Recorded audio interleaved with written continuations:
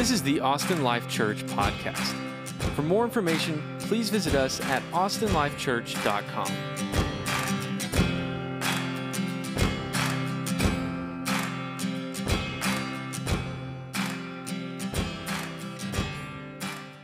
"19 years ago, at the church where I serve, 121, we were in exactly the same position that you're in today. A few weeks in, we had started the church, and 19 years later, God is still being incredibly kind and gracious to us. I'm married to a beautiful woman named Lisa.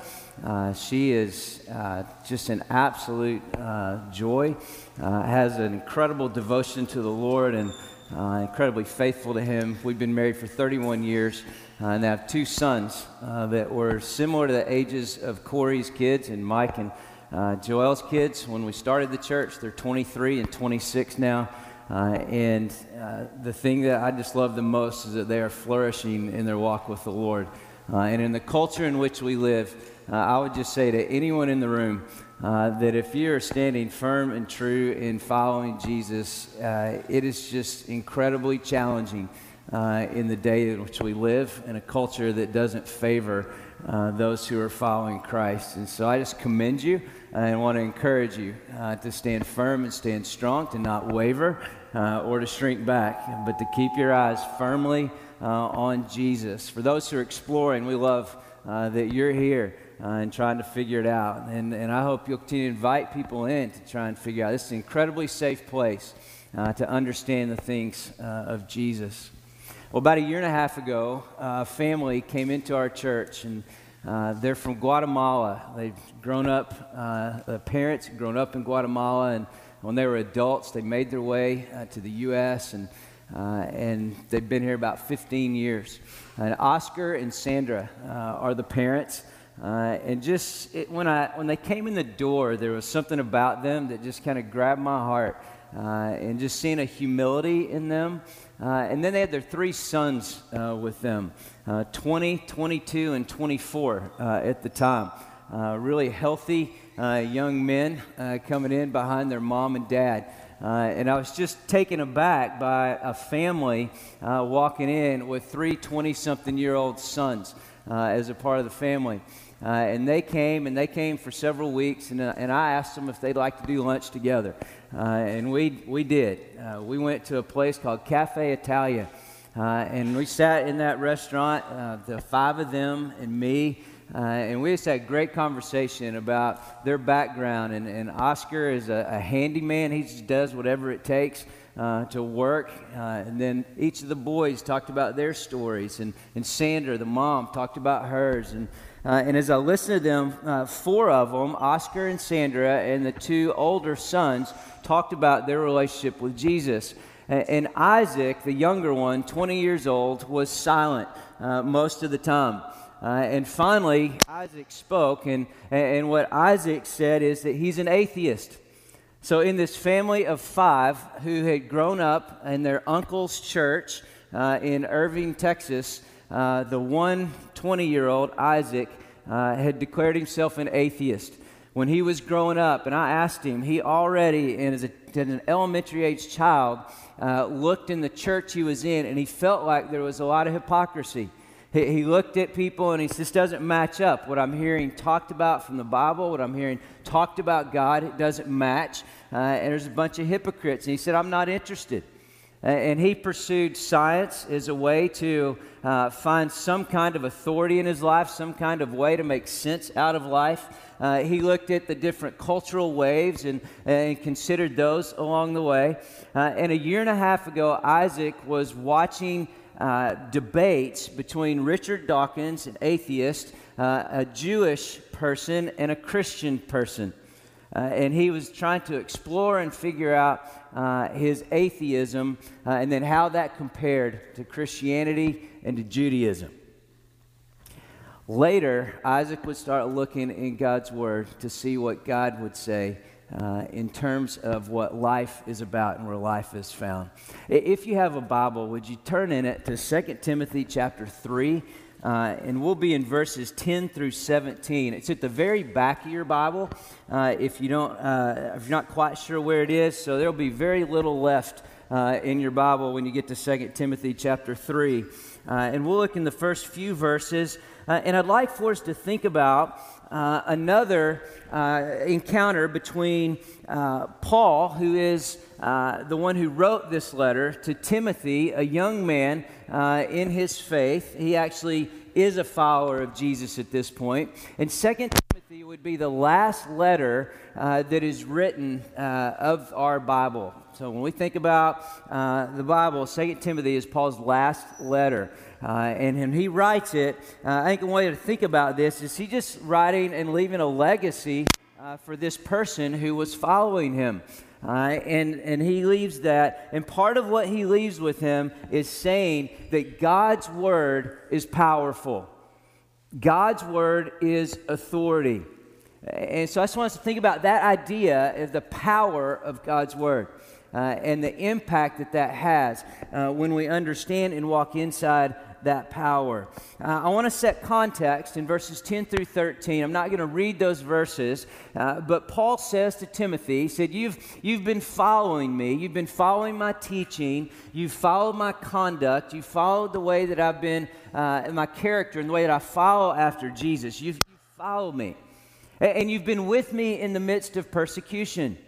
And he says in verse 12, indeed, all those who are godly in Christ Jesus will be persecuted.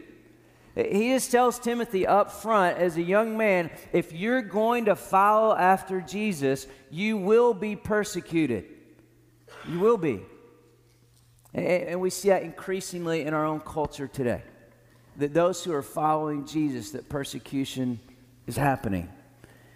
But he says, you have been faithful to follow and to follow my conduct. And really just see the power of a person who is following after Jesus. And when we think about Paul and Timothy, Paul was a mentor to Timothy. He was someone that poured all of his life into Timothy's life. And I just want to tell you at Austin Life that you have a gift in Corey and Stephanie. They are ones that you can follow their path and follow their teaching and follow their conduct, and you will be following Jesus. I'm not saying they're perfect. I'm simply saying they're following the path of Jesus, and you have someone that you can follow. Mike and Joel, you can follow their lead, and you'll be following after Jesus when you follow their lead. It's a gift that you have in this church and in this gathering of people. And so there's that power of someone that is already following that we can get in behind and learn from. This is what can happen, by the way, in the discipleship group opportunities that you have here.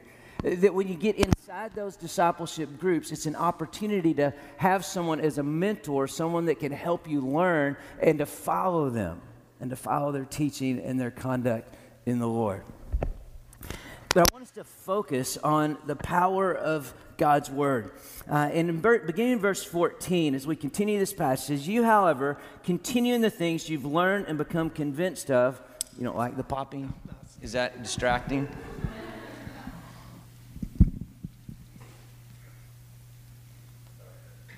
It's the power of a microphone. So it says in verse 14, you, however, continue in the things you've learned and become convinced of, knowing from whom you've learned them. And again, he's referring to, Paul's referring to himself, said, you've learned these things from me, and not only from him, but also we learn at the beginning of the letters to Timothy that his grandmother Lois and his mother Eunice were also instrumental in his learning of the Scriptures. And in verse 15, it says that from childhood, you've known the sacred writings, which are able to give you the wisdom that leads to salvation through faith, which is in Christ Jesus. And this is where I really want us to anchor, is in verses 15, 16, and 17. From childhood, you've known the sacred writings. The sacred writings are the writings of the Old Testament, the law, the first 5 books of the Bible. And in the sacred writings, so that Timothy's learned them, he's learned those writings, and the parents have been responsible as Jewish parents to do what they were taught to do. In Deuteronomy chapter 6, verses 4 through 9, it says, "Hear, O Israel, the Lord is our God, the Lord is one. You shall love the Lord your God with all your heart and with all your soul and with all your might. These words which I'm commanding you today shall be on your heart. You shall teach them diligently to your sons. When you sit in your house and when you walk by the way and when you lie down and when you rise up, you shall bind them as a sign on your hand, and they shall be as frontals on your forehead. You shall write them on the doorposts of your house and on your gates." The parents were instructed to teach their children the sacred writings and to have it everywhere. On the doorposts, talk about it all through the day as they're moving through the day, that God's word, it's powerful and it's to be everywhere and instructed and taught to them. And Timothy was instructed in that from childhood. And these scriptures, these sacred writings, they're able to give you the wisdom. They're able to give you what you need to know so that you can have salvation through faith, which is in Christ Jesus. And the whole Bible from beginning to end, from Genesis, the very first book of the Bible, to Revelation, the very last book of the Bible, and every book in between is around a common theme of salvation that points to Jesus. And Timothy was aware of these sacred writings. I prayed for Isaac for the last year and a half, ever since I met him, and he said that he was an atheist. He's been coming to our church every week. And a few weeks ago, I noticed he was actually handing out the information guides when people would walk in. And I thought, how cool. We have an atheist in our church handing out the information guides as people come in. And I just started praying more for him. And I asked him, I said, "Hey, Isaac, I just remember about a year and a half ago, you said that you were an atheist and you had questions, you were struggling about your faith. Would you be game to get together and let's talk about those questions?" And he said, "Yeah, I'll do that." I said, "Well, let's do lunch together." And we did lunch, and we went back to Cafe Italia, where we had been just about a year and a half before. And Isaac, on that day, he brought a journal with him and a Bible. And I could tell that his Bible had barely been used. It was new. And really, the pages were still kind of stuck together in it. And I just love that he came to lunch in a public place at Cafe Italia, this person saying he's an atheist, and he brought his Bible and his journal. And in his journal, he had questions written for me. And then he had space after each question so that he could write the answers to the questions. And what we ended up talking about mostly was the salvation which is found in Jesus Christ. And I asked him if I could write in his journal. And he handed me his journal. And in that journal, I started writing.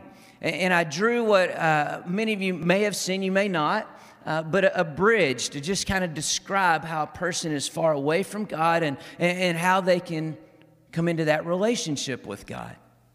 And then I started writing scripture down in his journal, just one by one, explaining from the scriptures salvation through faith in Jesus Christ.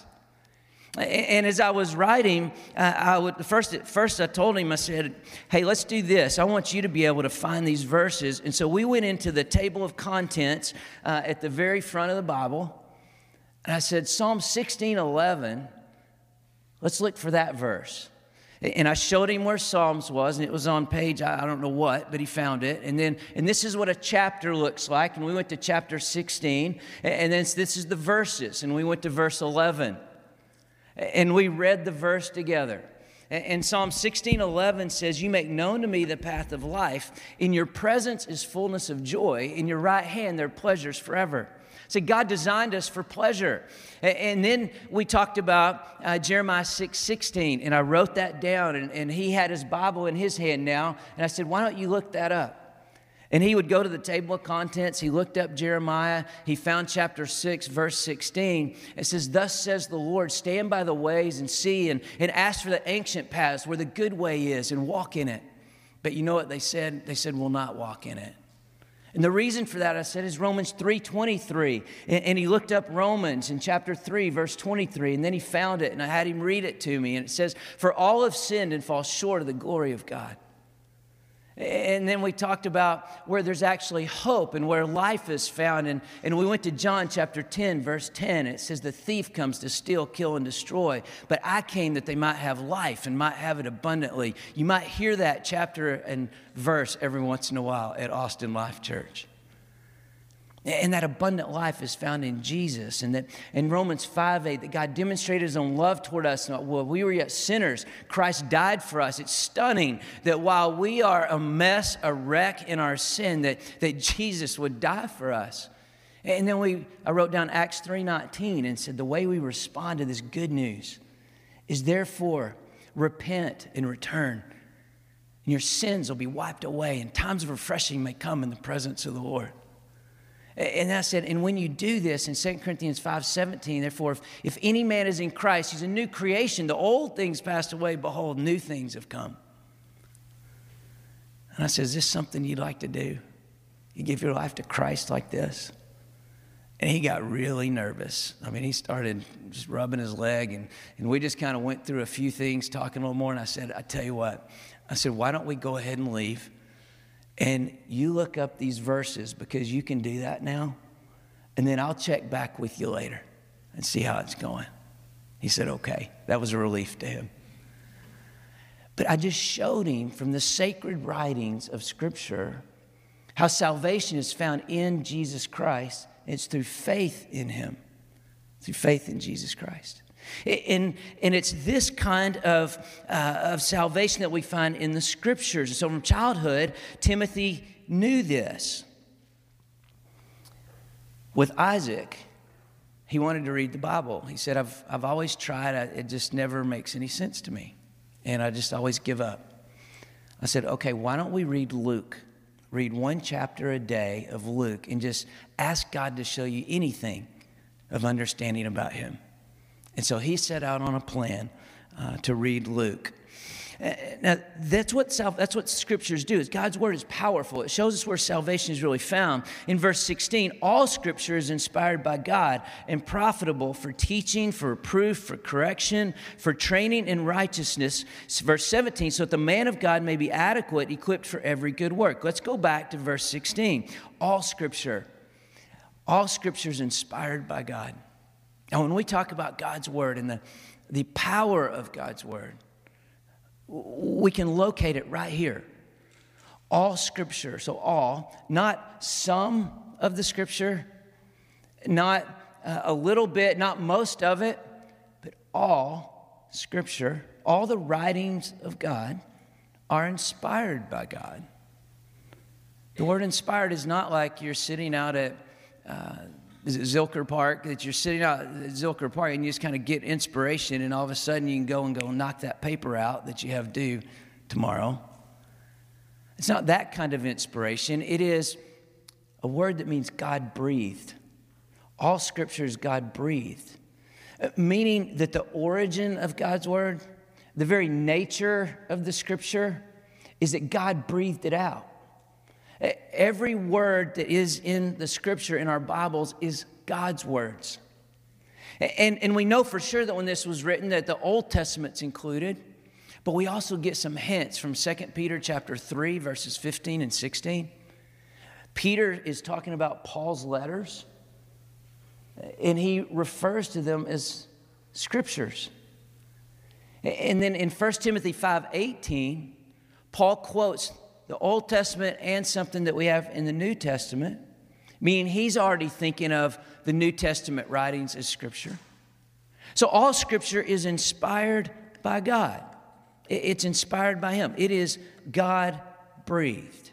And the Scripture is absolutely amazing and stunning in that it is God's Word, and it carries with it, as I mentioned briefly a minute ago, from Genesis to Revelation, all 66 books, there is one common thread that runs through the whole of Scripture, and that is the thread of salvation.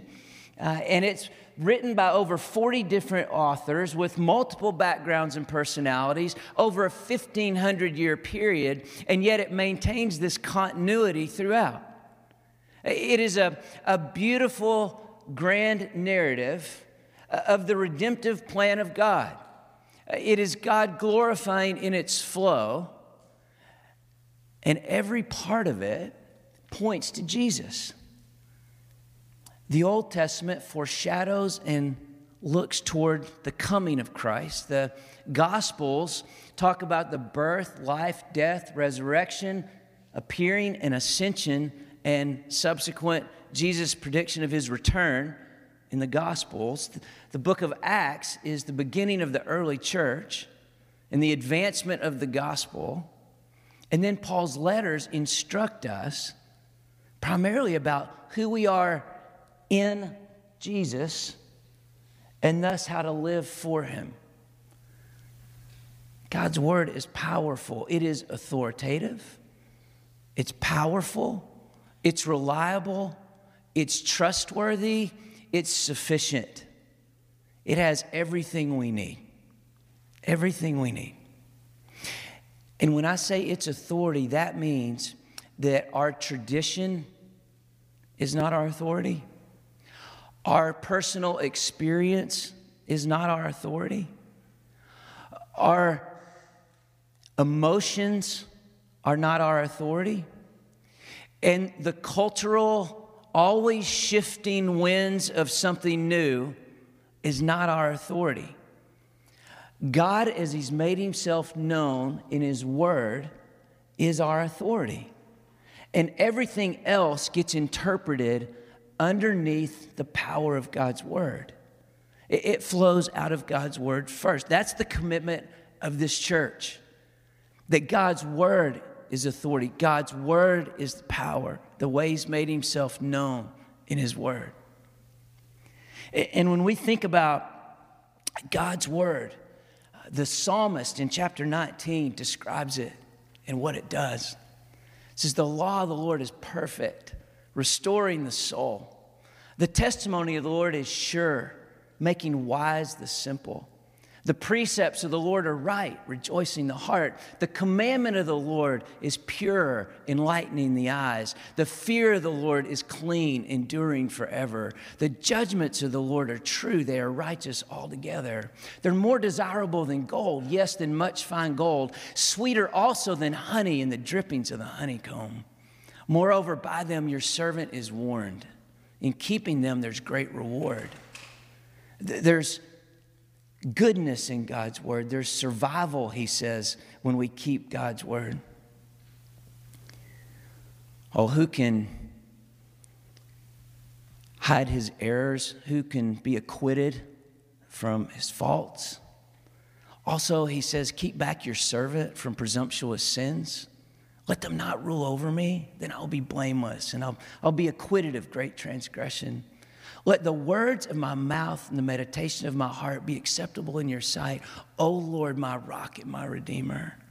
Oh, this is a beautiful descriptor of God's word. And the power of God's word is described in Jeremiah chapter 29, verse 23. Is not my word like fire, declares the Lord, and like a hammer which shatters a rock?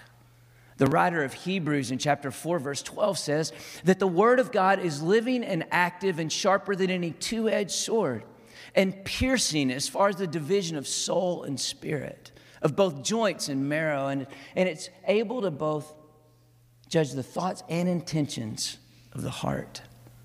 Oh, God's word is powerful, and multiple writers describe the power of it. It's inspired by God, and it's profitable for teaching. It's beneficial. It's life-giving. God's word is. The grace and love of God pours through his word. And in John chapter 6, verse 63, Jesus said, the words that I have spoken are spirit and life.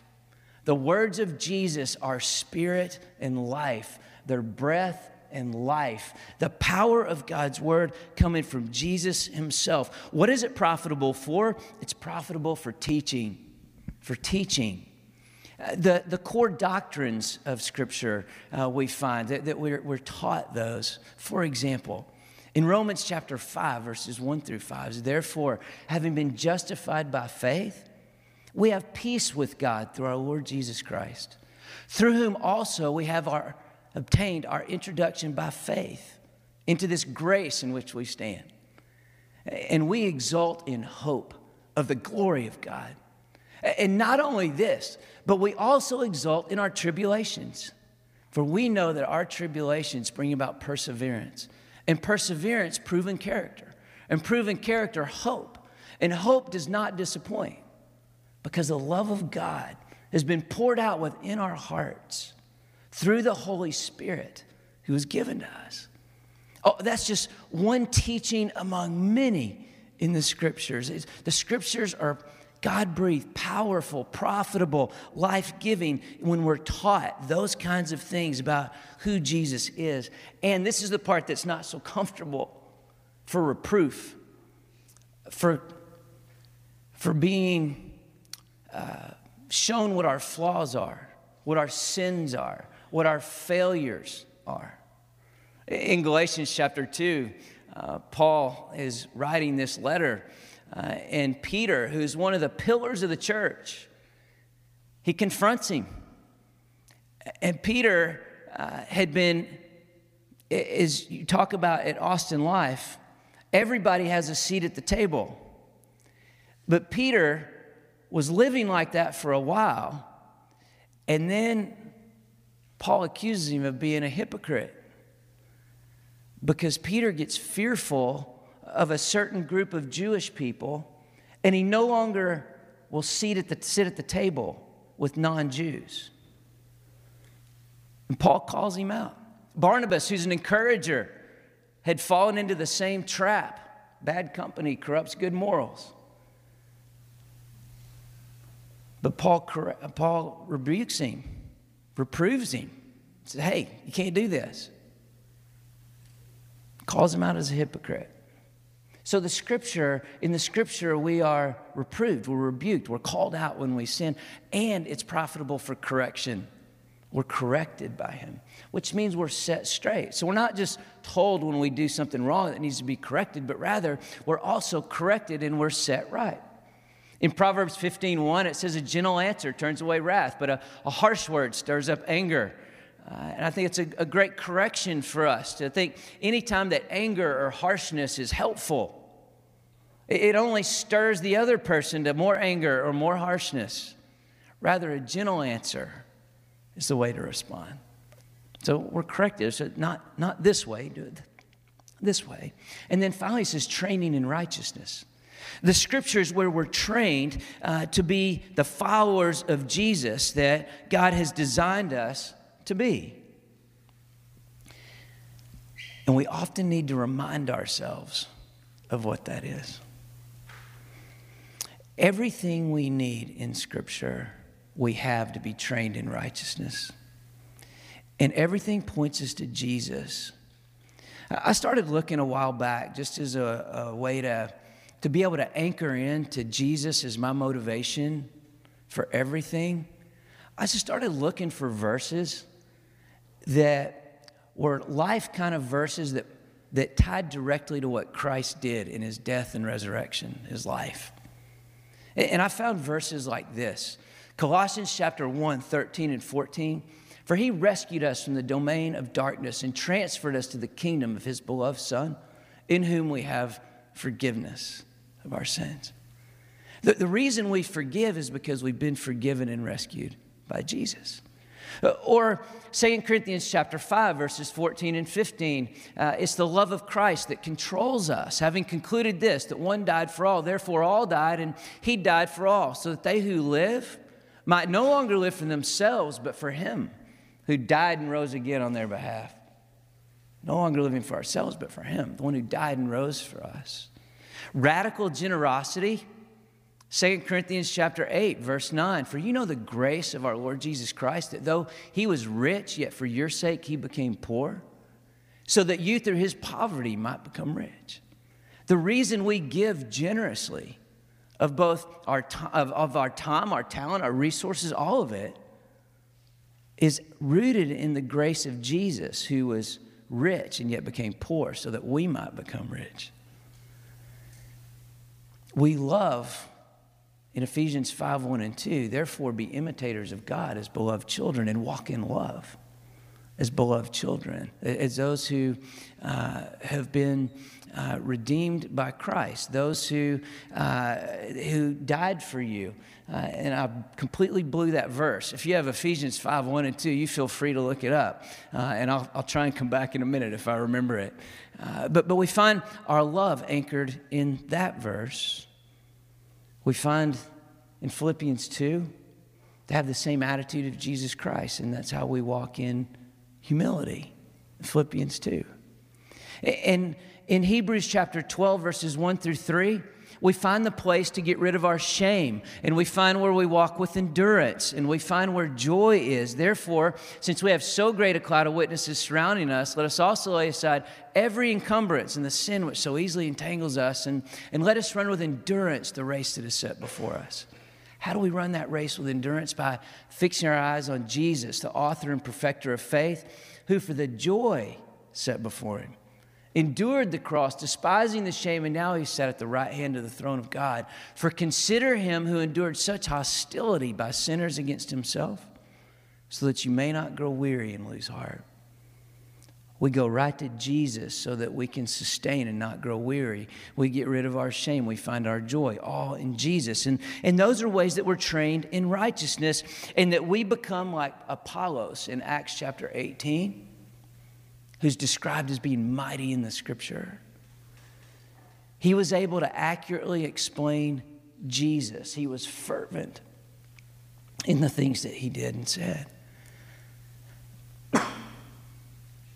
But even Apollos needed mentors. Priscilla and Aquila came alongside. They heard Apollos and they said, hey, we're going to pull you aside and we're going to show you some things. And now Apollos could even more accurately teach the things of Jesus. It's what Jesus did in Luke 24 when he explained from the Scriptures who he was. And when he explained from the Scriptures who he was, the two disciples on that road to Emmaus said their hearts were burning within them from the Scripture. God's Word is strong and it's powerful. How could we be mighty like Apollos? There are 5 ways that we absorb God's Word. We hear it, just like you're hearing it right now, or you hear it when Corey's preaching, or you hear it in a community group. We read it.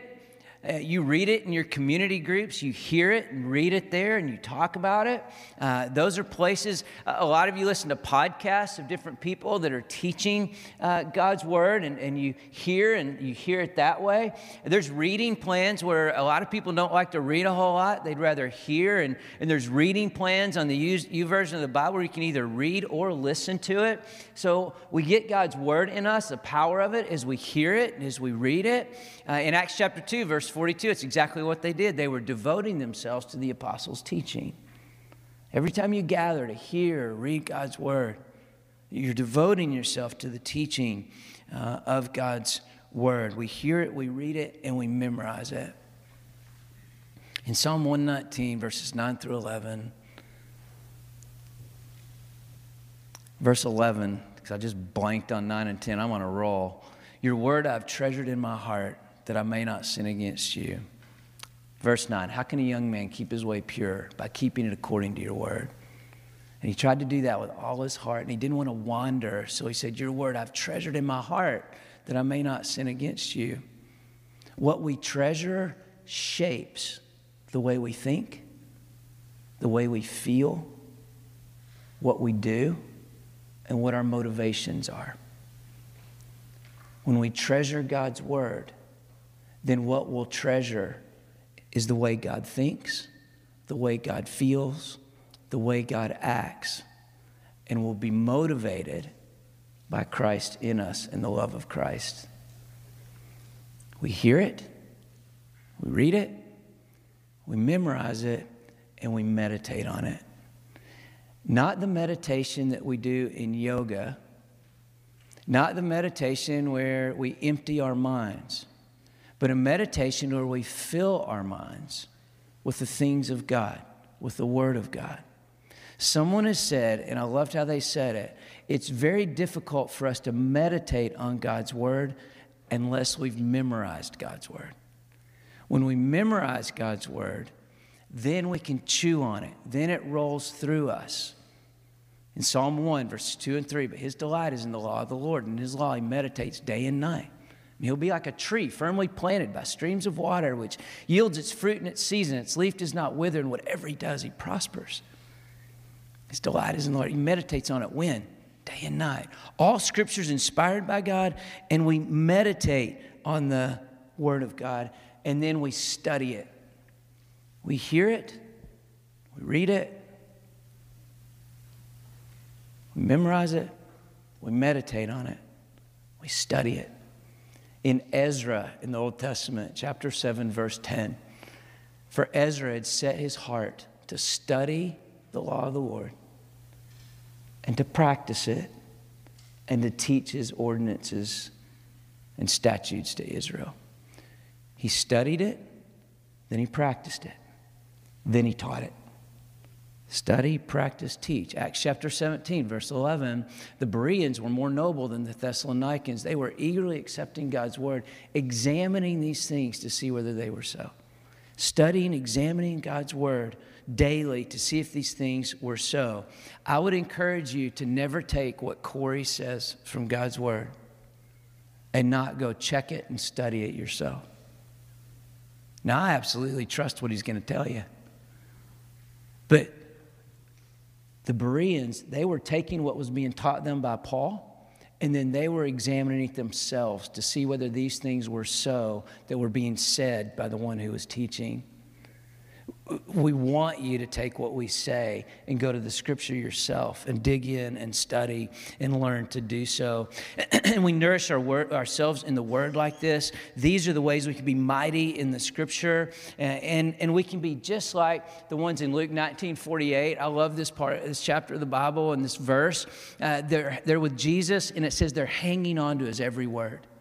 Oh, that we would just be a people that hang on to the every word of Jesus. And for what purpose? Verse 17, so that the man of God may be adequate, equipped for every good work.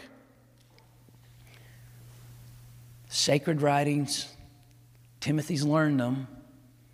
Salvation in Christ, he's a follower of Christ. The Scripture, he's told by Paul, is God-breathed. This is from God himself. It's profitable so we can be taught, that we can be rebuked when we need to be rebuked for our failures and sin. We're corrected. We're set right from those. We're trained to live in the righteousness in which Christ has made us. And the reason for this is so that the man of God, the woman of God would be adequate, equipped for every good work.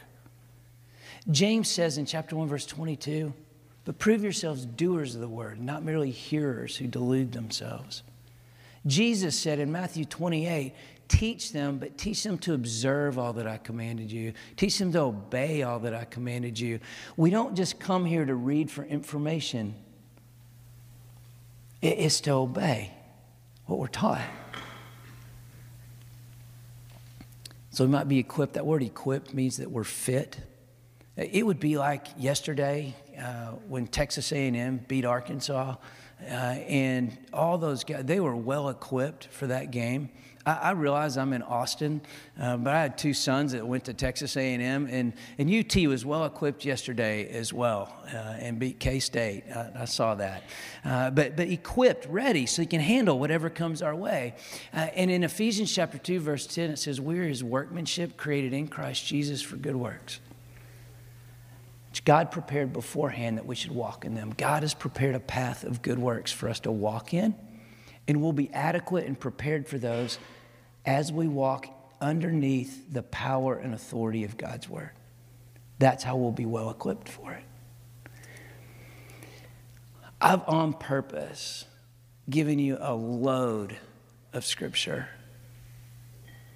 because you could strip anything else I've said in the last few minutes, And the thing that has any power today is what we've read, what we've listened to, what I've quoted, what we think on, and what we study. That's where the power lies, is in God's Word. So I texted Isaac on the next day, and I was in about a 2-hour text exchange with him. And I've saved it because this is the best text exchange I've ever had with someone that I can think of.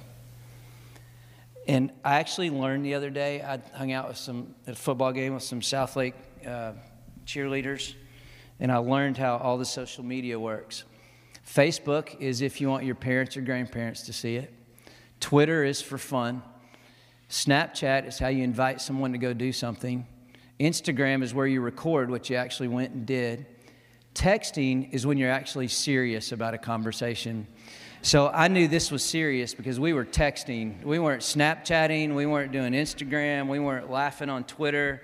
And I sent this to Isaac. I said, hey, Isaac, I really enjoyed the time with you. I'm praying for you. And then I said, are there any thoughts on what I shared with you about how to know Jesus? And he said he had read Luke chapter 1. He was going to do chapter 2 that day. And then he also got his family and his brothers to join in with him. And then when I said, he said, what do I have to do to accept? Does it have to be public or what? Because Ross, I'm in. I want this. I said, man, that is awesome. And I was debating, do I pick up the phone and do it like an older adult does it and like talk on the phone? I thought, no, I'm just going to ride this out in a text exchange with him and get into his world. And then he said, when can I get baptized? Well, I wasn't even sure he was totally in yet. And then I said, so are you in? He said, yes, sir, I'm in, with an exclamation point. I said, love it. You can get baptized on September 23rd. He said, yes, sir. I want to surprise my family with it, though. Is that okay? I said, well, you're a new creation now, an adopted child of God. The angels are partying over your salvation. And I said, you want to keep the baptism a surprise? And then he said, no, I haven't told them yet. Should I tell them now about me accepting Jesus Christ as my Savior? I said, yes, tell them now. So he goes and tells them. And he said, Ross, I told them. And he puts like 4 exclamation points after it.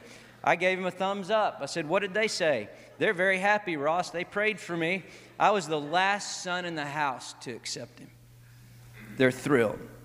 I said, I'm so fired up. Now we talk about baptism. He said, sounds awesome. He said, just FYI, our group that's reading Luke from beginning to end with me now includes my cousins as well. There's 10 of us that are reading Luke. I said, well, how's it going in Luke? He said, I'm in chapter 14. I'm going to do this after Jordan's life group. He started going to a life group. He was asking me, what do I do next? And that's how life group was. He said it was fantastic. Jordan was super welcoming. It was nice to just sit with a group of people and pray. This is a guy who knows. I just want to say this because you might not know much about the Bible and think, that would be intimidating going to a community group because everybody there knows the Bible. They may not. Matter of fact, probably they know less than you might think. And even if they know it all, it's okay. It's a safe place. And he was comfortable going to this group and spending this time. And then he said, man, I'm getting super amped up. And then he asked me who could baptize people. And then we baptized him. I think I sent the picture. Did we see that? So that was last week. That's Isaac in the middle with his dad, Oscar. And they walked in the doors a few weeks ago. Now he told me they're not. I'm on Luke chapter 21. I'm going to a life group. I want to go to another life group. I've been keeping track of it. So he's read the first 7 chapters of Genesis to be in that group. And then Friday night he said, I just finished Luke. I said, hey, let's get going in Acts so you can see kind of how the early church rolls. And he did. That's the power of God and God's Word. Let's pray together. Father, thank you for our time to be able to worship you. And God, I'm so grateful for Austin Life and just love this church, love the beginnings. And what a cool thing for so many people to be a part of something in its beginnings. And God, I pray that every person would be absolutely stunned and amazed by your grace and by your love, by what you did for them on the cross. And Father, I pray that those who are exploring, trying to figure out, would you, just like you did with Isaac, will you draw them in, that they'll just say yes to Jesus and enter a relationship with you?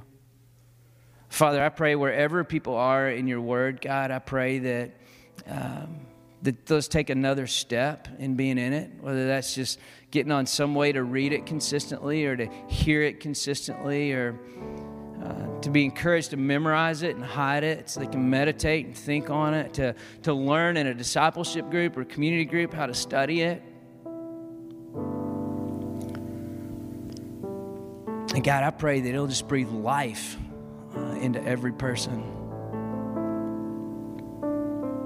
And then, Lord, that we'll pass on what you give us, so it'll breathe life into those around us.